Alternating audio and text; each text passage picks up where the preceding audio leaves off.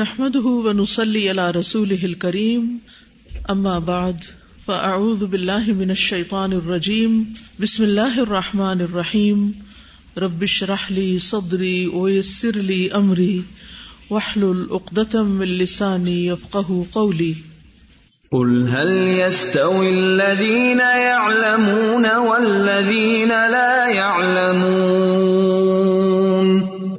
وإذا قيل انشزوا فانشزوا يرفع الله الذين آمنوا منكم والذين أوتوا العلم درجات والله بما تعملون خبير يا أيها الذين آمنوا أطيعوا الله ورسوله ولا تولوا عنه وأنتم تسمعون. کتاب تفسیر القرآن سورۃ سبح اسم ربک الاعلی. وقال مجاہد قدر فہدا قدر للانسان الشقاء والسعادہ وہدى الانعام لمراتعها. اور مجاہد نے کہا کہ قدر فہدا کا معنی آدمی کے لیے تو نیک بختی اور بدبختی کی تقدیر کر دی اور جانوروں کو ان کے چراگاہ بتلا دیے. حدثنا عبدان قال اخبرني ابي عن شعبة عن ابي اسحاق عن البراء رضي الله عنه قال اول من قدم علينا من اصحاب النبي صلى الله عليه وسلم مصعب بن عمير وابن ام مكتوم فجعلا يقرئاننا القرآن. براء بن عازب رضی اللہ عنہ کہتے ہیں اولا پہلا شخص من قدم علینا جو ہمارے پاس آیا یعنی مدینہ میں من اصحاب النبی نبی صلی اللہ علیہ وسلم کے ساتھیوں میں سے وہ کون تھے؟ مصعب بن عمیر مشہور صحابی ہیں، نام سن رکھا ہوگا. وابن ام مکتوم اور ابن ام مکتوم، ان کی کیا خاص خوبی ہے؟ نابینا تھے. فجعلا یقرئاننا تو وہ دونوں ہمیں پڑھاتے تھے القرآن قرآن، یعنی یہ دونوں ہمیں مدینہ میں آ کر قرآن پڑھاتے تھے. ثم جاء عمار پھر آ گئے عمار و بلال اور بلال و سعد اور سعد. ثم جاء عمر بن الخطاب فی 20 پھر آئے عمر بن خطاب 20 لوگوں کے ساتھ. ثم جاء النبی صلی اللہ علیہ وسلم پھر نبی صلی اللہ علیہ وسلم تشریف لائے. فما رأیت اہل المدینۃ فرحوا بشیء فرحهم به تو نہیں میں نے دیکھا اہل مدینہ کو کسی بھی چیز کے ساتھ اتنا خوش ہوتے ہوئے جتنا وہ آپ کی آمد پر خوش ہوئے تھے، یعنی ان کی خوشی آپ کی آمد پر. حتی رأیت الولائد یہاں تک کہ میں نے بچوں کو دیکھا، والصبیان دونوں کا معنی بچے ہی ہیں. یقولون وہ کہہ رہے تھے ھذا رسول اللہ صلی اللہ علیہ وسلم، بچے بچیاں چھوٹے بڑے سب کیا کہہ رہے تھے؟ یہ ہیں اللہ کے رسول صلی اللہ علیہ وسلم. قد جاء تحقیق آ گئے. فما جاء حتی قرأت سبح اسم ربک الاعلی تو نہیں آئے تھے آپ حتیٰ کہ میں نے پڑھ رکھی تھی سورۃ سبح اسم ربک الاعلی فی سور مثلہا اسی جیسی اور صورتوں کے بیچ میں، یعنی آپ کے آنے سے پہلے پہلے میں نے سورۃ سبح اسم ربک الاعلی پڑھ لی تھی. تو اس سے آپ دیکھیے کہ صحابہ کرام کا کیا کردار ہے اور کس طرح وہ نبی صلی اللہ علیہ وسلم کی آمد سے پہلے مدینہ میں لوگوں کو تعلیم دے رہے ہیں، اور وہ بھی قرآن کی تعلیم دے رہے ہیں. یعنی مسلمان ہونے کے بعد سب سے اہم کام جس کی کرنے کی ضرورت ہوتی ہے کسی بھی نو مسلم کے ساتھ وہ اس کو دین کی تعلیم دینا ہے، کیونکہ مسلمان بن کے رہنا ممکن ہی نہیں جب تک کہ انسان علم حاصل نہ کرے. اسلام جو ہے وہ علم سے آتا ہے، سیکھنے کی ضرورت ہے. نبی صلی اللہ علیہ وسلم کے پاس جبریل کیا لے کر آئے تھے؟ قرآن لے کر آئے تھے، علم لے کر آئے تھے. آپ لوگوں کے پاس غار حرا سے کیا لے کر آئے تھے؟ قرآن لے کر آئے تھے. آپ کے صحابہ آگے کیا لے کر گئے؟ قرآن لے کر گئے. تو قرآن مجید کو اپنی زندگی کا ایک اہم حصہ بنا لینا چاہیے. اب اس سورت کی پہلی آیت میں اللہ تعالیٰ کے لیے تسبیح کرنے کا حکم دیا گیا ہے. سبح اسم ربک الاعلی. تو اس سے کیا مراد ہے؟ سبح پاکی بیان کیجیے.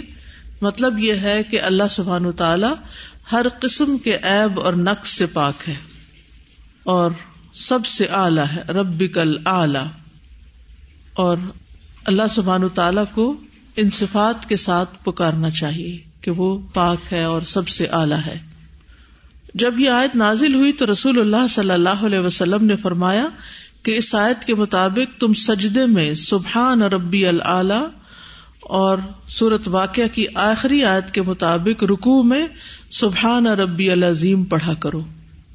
تو یہ جو ہم پڑھتے ہیں نا رکوع اور سجود میں تسبیح، تو اس کا حکم بھی قرآن مجید سے ہمیں ملتا ہے. سورۃ هل اتاک حدیث الغاشیہ. سورۃ الغاشیہ. وقال ابن عباس، اور ابن عباس کہتے ہیں عاملۃ ناصبۃ سے مراد النصارى عیسائی ہیں، یعنی جو کام بھی کر رہے ہیں، محنت بھی کر رہے ہیں، تھک بھی رہے ہیں، لیکن اس کا کوئی نتیجہ نہیں نکلنے والا. کیوں؟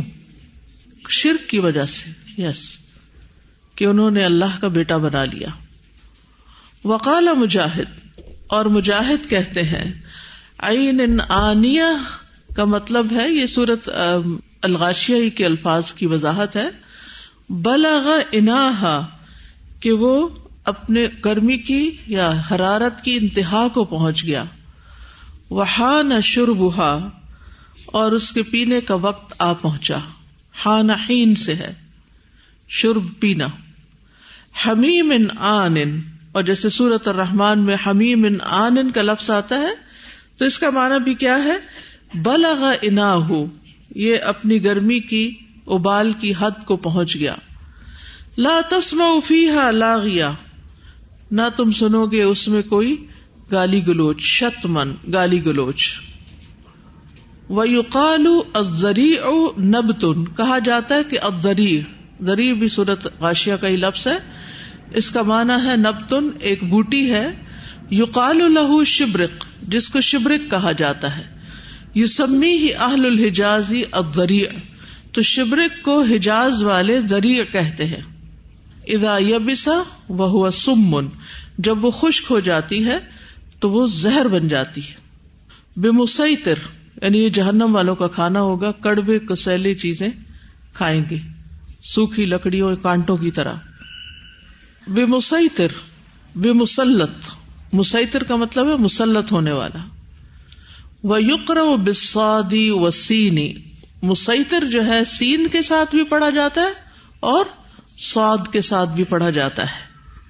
وقال ابن عباس ایابہم مرجعہم، ابن عباس کہتے ہیں ایابہم کا معنی ہے ان کا لوٹنا.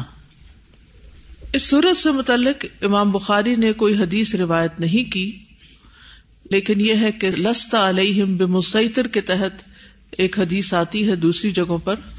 رسول اللہ صلی اللہ علیہ وسلم نے فرمایا مجھے حکم دیا گیا کہ میں لوگوں سے قتال کروں حتیٰ کہ وہ لا الہ الا اللہ پڑھنے لگے. جب وہ کلمہ توحید پڑھ لیں گے تو انہوں نے مجھ سے اپنا مال اور خون محفوظ کر لیا. ہاں، اسلام کے حق کے لیے ان کا مال لیا جا سکتا ہے اور خون بھی کیا جا سکتا ہے، ان کا حساب اللہ کے ذمہ ہوگا. ثم ان علینا حسابہم، پھر آپ نے یہی آیات پڑھی فذکر انما انت مذکر لست علیہم بمسیطر الا من تولی وکفر فیعذبہ اللہ العذاب الاکبر ان الینا ایابہم ثم ان علینا حسابہم. تو آپ صلی اللہ علیہ وسلم نصیحت کرنے والے ہیں اور پکڑ اللہ کی طرف سے ہے، وہ جب چاہے دنیا میں بھی عذاب دے سکتا ہے اور آخرت میں بھی. سورۃ والفجر، سورۃ الفجر. وقال مجاہد، اور مجاہد کہتے ہیں والوتر، الوتر سے مراد اللہ، اللہ سبحانہ وتعالی، یعنی ایک. وتر کا کیا معنی ہے؟ ایک، اور یہ اللہ کا نام بھی ہے الوتر. ارم ذات العماد، ارم ذات العماد کا معنی ہے یعنی القدیمۃ، جو قدیم ہے، پہلی پرانی قوم عاد. والعماد اہل عمود، اور عماد جو ہیں ستونوں والے یا کھونٹوں والے جو ہیں ان کے لیے آتا ہے. لا یقیمون، جو کہیں قیام نہیں کرتے، یعنی خانہ بدوش لوگ یا خیموں میں رہنے والے. اہل عمود، عمود اصل میں کہتے ہیں خیمے کے جو درمیان میں موٹی لکڑی گاڑی جاتی ہے نا، ایک پلر کی طرح، اور باقی تو پھر کھونٹوں کے ساتھ باندھ دیا جاتا ہے چاروں طرف سے، اور پھر اس میں وہ شیٹ یا جو بھی ہے وہ لگ جاتی ہے تو وہ گھر کا گھر بن جاتا ہے، یعنی سایہ اور پناہ حاصل کرنے کے لیے، رہنے کے لیے. تو قوم عاد قدیم جو تھی ان کی طرف اگر اشارہ ہو تو یہاں ذات العماد سے مراد وہ جو خانہ بدوش لوگ تھے اور وہ خیموں کی لکڑی لگا کے رہا کرتے تھے، یہ مطلب ہے. لا یقیمون، کہیں ایک جگہ قیام نہیں کرتے تھے. صوت عذاب، عذاب کا کوڑا. الذی عذبوا بہ، وہ جو جس کے ذریعے وہ عذاب دیے گئے. اکل لمن الصف، اکل لمن کا مطلب ہوتا ہے سب سمیٹ کر کھا لیا، صف سب سمیٹ کے کھا لیا. وجمن کا معنی ہے الکثیر، جمن کا کیا معنی؟ بہت زیادہ. وقال مجاہد کل شیء خلقہ فہو شفع، السماء شفع والوتر اللہ تبارک و تعالی. مجاہد کہتے کہ ہر چیز جس کو اللہ نے پیدا کیا وہ جوڑا جوڑا ہے. السماء شفع، آسمان بھی، اس کا بھی جوڑا زمین ہے نا. والوتر اللہ تبارک و تعالی، اور وتر صرف ایک اللہ سبحانہ و تعالی ہے. وقال غیرہ، اور ان کے علاوہ نے کہا، مجاہد کے علاوہ، صوت عذاب کا معنی کیا ہے؟ کلمۃ تقولها العرب لكل نوع من العذاب يدخل فيه الصوت.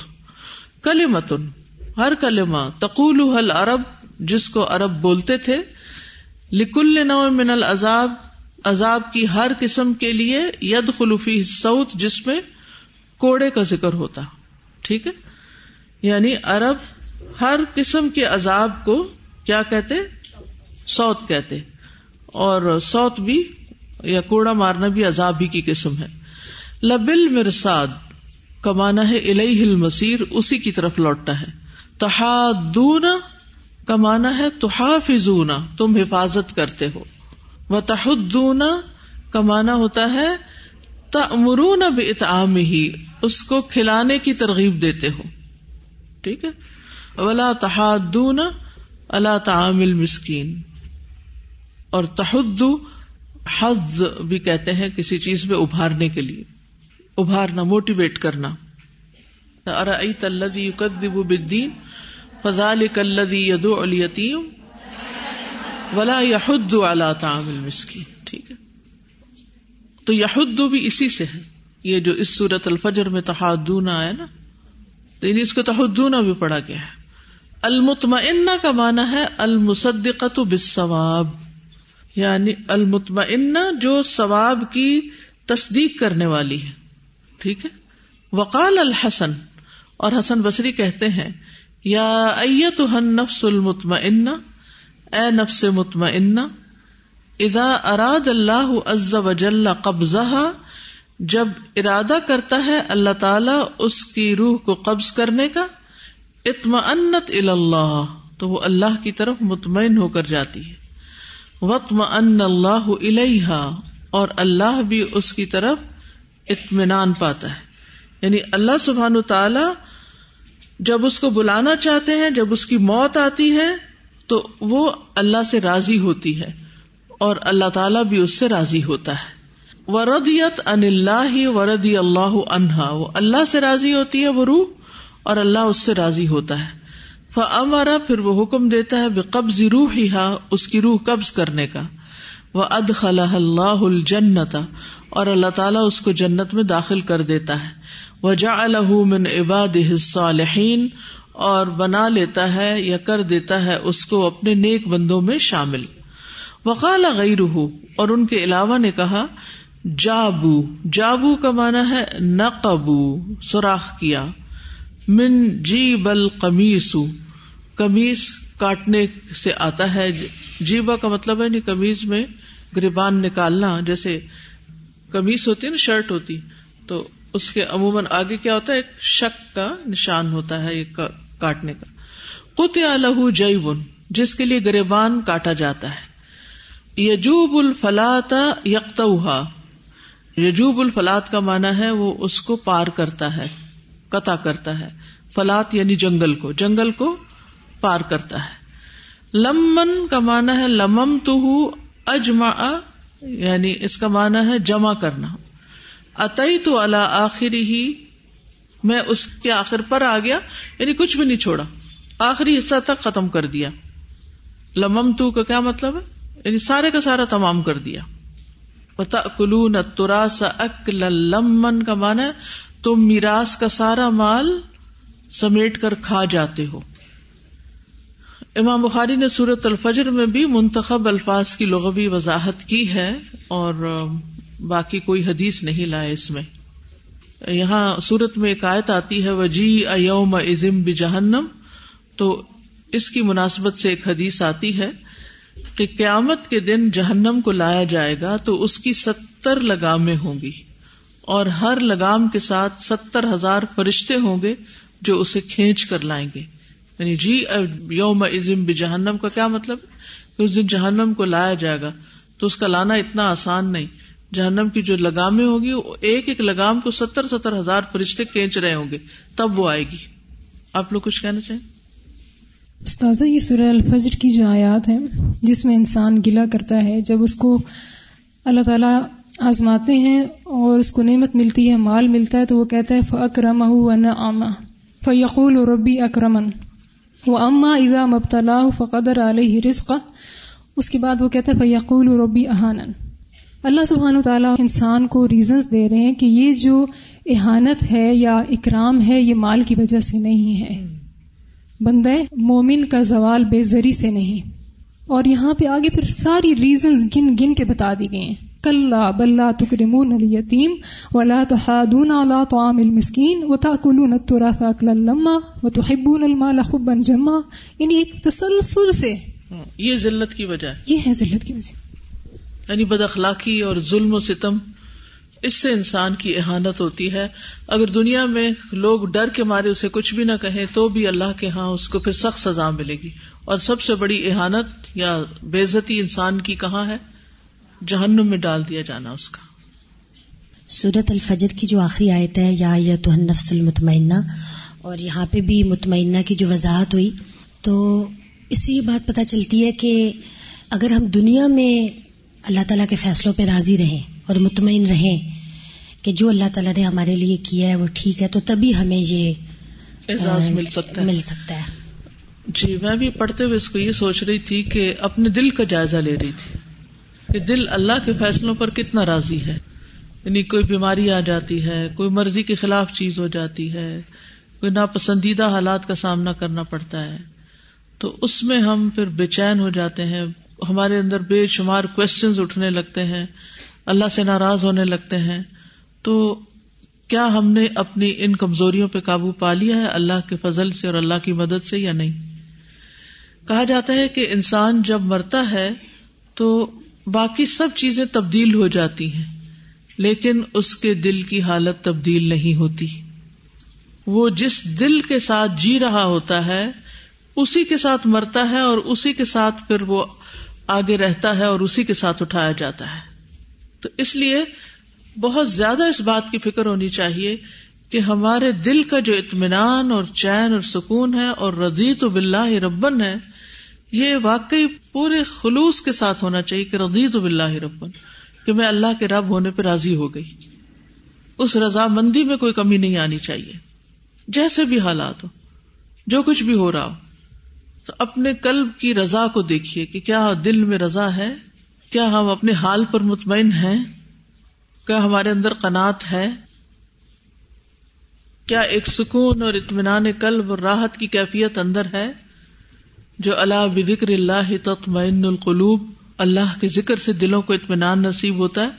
کیا وہ اطمینان جو آپ کو قرآن پڑھ کر نصیب ہوتا ہے، کیا گھر جا کر بھی وہ اطمینان رہتا ہے؟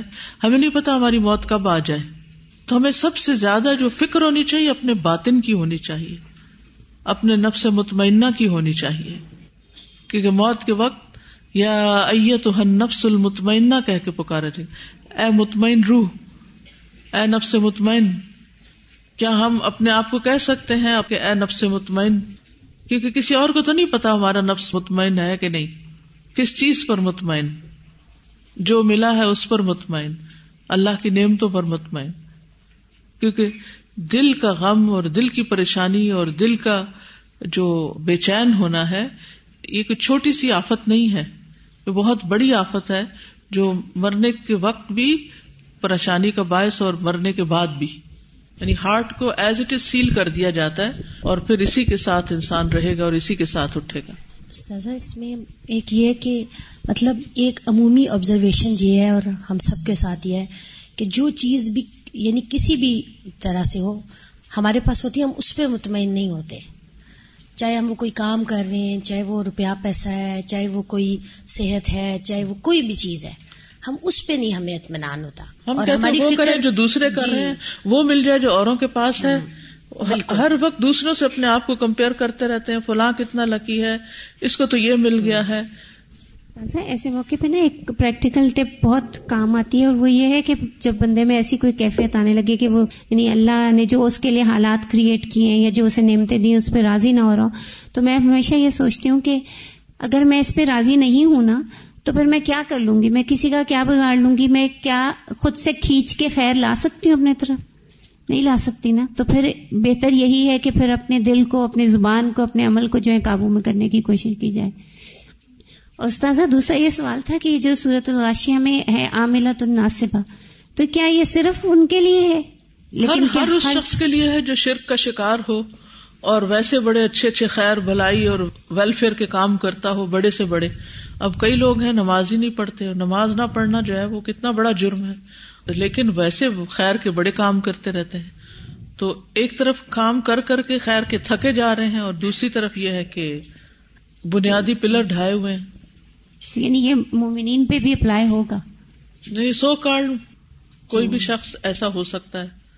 اس میں ریاکار بھی آتے ہیں، دکھاوے باز بھی آتے ہیں کہ جو محنتیں کر کر کے تھک رہے ہیں، لیکن مقصد کیا ہے؟ جان دینے کا، مال خرچ کرنے کا، تعلیم دینے کا، کہ لوگ ہمارا سکہ مان جائیں، لوگوں میں ہم کچھ بن جائیں. تو وہ کیا کہا جائے گا قیامت کے دن کہ لوگوں نے تجھے سخی مان لیا، لوگوں نے سخی کہہ دیا، لوگوں نے تجھے شہید کہہ دیا، تم نے جن کے لیے کیا تھا انہوں نے کہہ دیا. تو آج قیامت کے دن کچھ نہیں تمہارے لیے. هل اتاک حدیث الغاشیہ وجوہ یومئذ خاشعہ عاملۃ ناصبہ. یہ قیامت کے دن کی کیفیت ہے. اور جو رویہ ہے جس کی بہت اصلاح مجھے لگتا ہے ہونی چاہیے کہ بعض اوقات انسان خود تو بہت سی چیزوں پہ راضی ہو جاتا ہے لیکن ارد گرد لوگ نہیں راضی رہنے دیتے. اگر کسی کی مثلا بیٹیاں ہیں تو وہ تو راضی ہے، مطمئن ہے، لیکن باقی سارے نہیں، غیر مطمئن ہے، تو وہ بھی اس کو غیر مطمئن کرتے ہیں. کسی کی اولاد نہیں تو وہ خود مطمئن ہے کہ اللہ کا فیصلہ ہے، میں راضی ہوں. بالکل. لیکن لوگ نہ راضی ہوتے ہیں اور نہ ہونے دیتے. ایسی کمپنی سے بھی پرہیز کرنا چاہیے. ایسے لوگوں کے پاس زیادہ نہیں بیٹھنا چاہیے جو ہمارے اطمینان میں خلل انداز ہوں. صالحین کی کمپنی اسی لیے ضروری ہوتی ہے، وہ خود راضی ہیں، وہ ہمیں بھی راضی رکھتے ہیں. ایک ریسرچ کی گئی 1.5 ملین پیپل پہ، 15 لاکھ لوگوں پہ، اور نتیجہ اس کا کیا نکالا گیا کہ ایک شخص نے 15 لاکھ لوگوں کی تقریباً انٹرویوز کر کے اور ان سے ملاقاتیں کر کے اور ان کے نفسیات کا جائزہ لے کے جو سبق نکالا، نتیجہ نکالا، وہ یہ تھا کہ 2 طرح کے لوگ ہوتے ہیں، ایک باسکٹ اور ایک ڈائپر. باسکٹ کا مطلب یہ ہے کہ ان کے پاس آپ بیٹھیں گے تو وہ آپ کو اپنی اس میں سے کچھ نہ کچھ دیتے رہیں، یعنی آپ کو ان سے کچھ ملے گا، پازیٹو تھنکنگ ہوگی ان کی، وہ آپ کو کوئی اچھی نصیحت کریں گے، کوئی اچھا مشورہ دیں گے، یعنی کہ آپ ان کے پاس سے اٹھیں گے تو لگے گا کہ کچھ لے کے اٹھے، یعنی کہ وہ دینے والے. اور ایک ہے ڈائپر کہ اس پہ کچھ بھی گرایا جائے وہ چوس جاتا ہے، یعنی آپ کی انرجی ڈرین کر دیتے ہیں منفی باتیں کر کر کے، یعنی ہر وقت الٹے سیدھے سوال کریں گے، پریشان کریں گے آپ کو، روئیں دھوئیں گے، اور ہاتھ میں ان کے کچھ نہیں، جو آپ کر رہے ہیں اس پر بھی آپ کو کچھ نہیں کرنے دیں گے. اور پھر کچھ لوگ ہر وقت ماضی کو یاد کرتے رہتے ہیں. ماضی تو ڈیڈ ہو گیا، اب اگر ایک چیز ہے ہی نہیں، مر گئی، تو اس کو آپ اپنے کندھوں پہ اٹھا کے کیوں پھر رہے ہیں؟ اس کی سڑان تو پھر آپ تک ہی آئے گی. تو اس لیے بہت ضروری ہے کہ ہم اپنے جینے کے طریقے کے بارے میں سوچیں. ٹھیک ہے فزیکل النس ہوتی ہے, بیماری ہوتی ہے, تکلیف ہوتی ہے انسان کو, وہ سب چیزیں, مگر مومن چاہے وہ جسمانی طور پہ کتنا بھی بیمار ہو مگر اس کے اندر کے اطمینان جو ہے وہ نہیں جانا چاہیے. سورۃ لا اقسم. وقال مجاہد, اور مجاہد نے کہا وَأَنْتَ حِلٌّ بِهَذَا الْبَلَدِ, اور آپ حلال ہونے والے ہیں, اترنے والے ہیں اس شہر میں, بمکہ, مکہ میں. لیس علیک ما علی الناس فیہ من الاسم, آپ کے ذمہ یا آپ پر نہیں ہے جو لوگوں پر ہے گناہ میں سے. یعنی آپ کے لیے مکہ کو حلال کیا گیا تھا تھوڑی دیر کے لیے, جو کہ لوگوں کے لیے نہیں کیا گیا, کسی اور کے لیے نہیں کیا گیا. ووالدین سے مراد آدم علیہ السلام ہے, وما ولد, اور باقی ان کی ساری اولاد جو بھی ان سے نسلیں نکلی. لبدن کا معنی ہے کثیرن, بہت سا. والنجدین کا معنی ہے دو راستے, الخیر والشر, خیر اور شر کے. مسغبتن کا معنی ہے مجاعتن, بھوک, مسغبہ. متربتن الساقط فی التراب, مٹی میں گرا ہوا. یقالو, کہا جاتا ہے فلقتحم العقبہ, پس نہیں اس نے دشوار گزار گھاٹی پار کی. فلم یقتحم العقبہ فی الدنیا, یعنی دنیا میں مشکلات میں نہیں پڑا.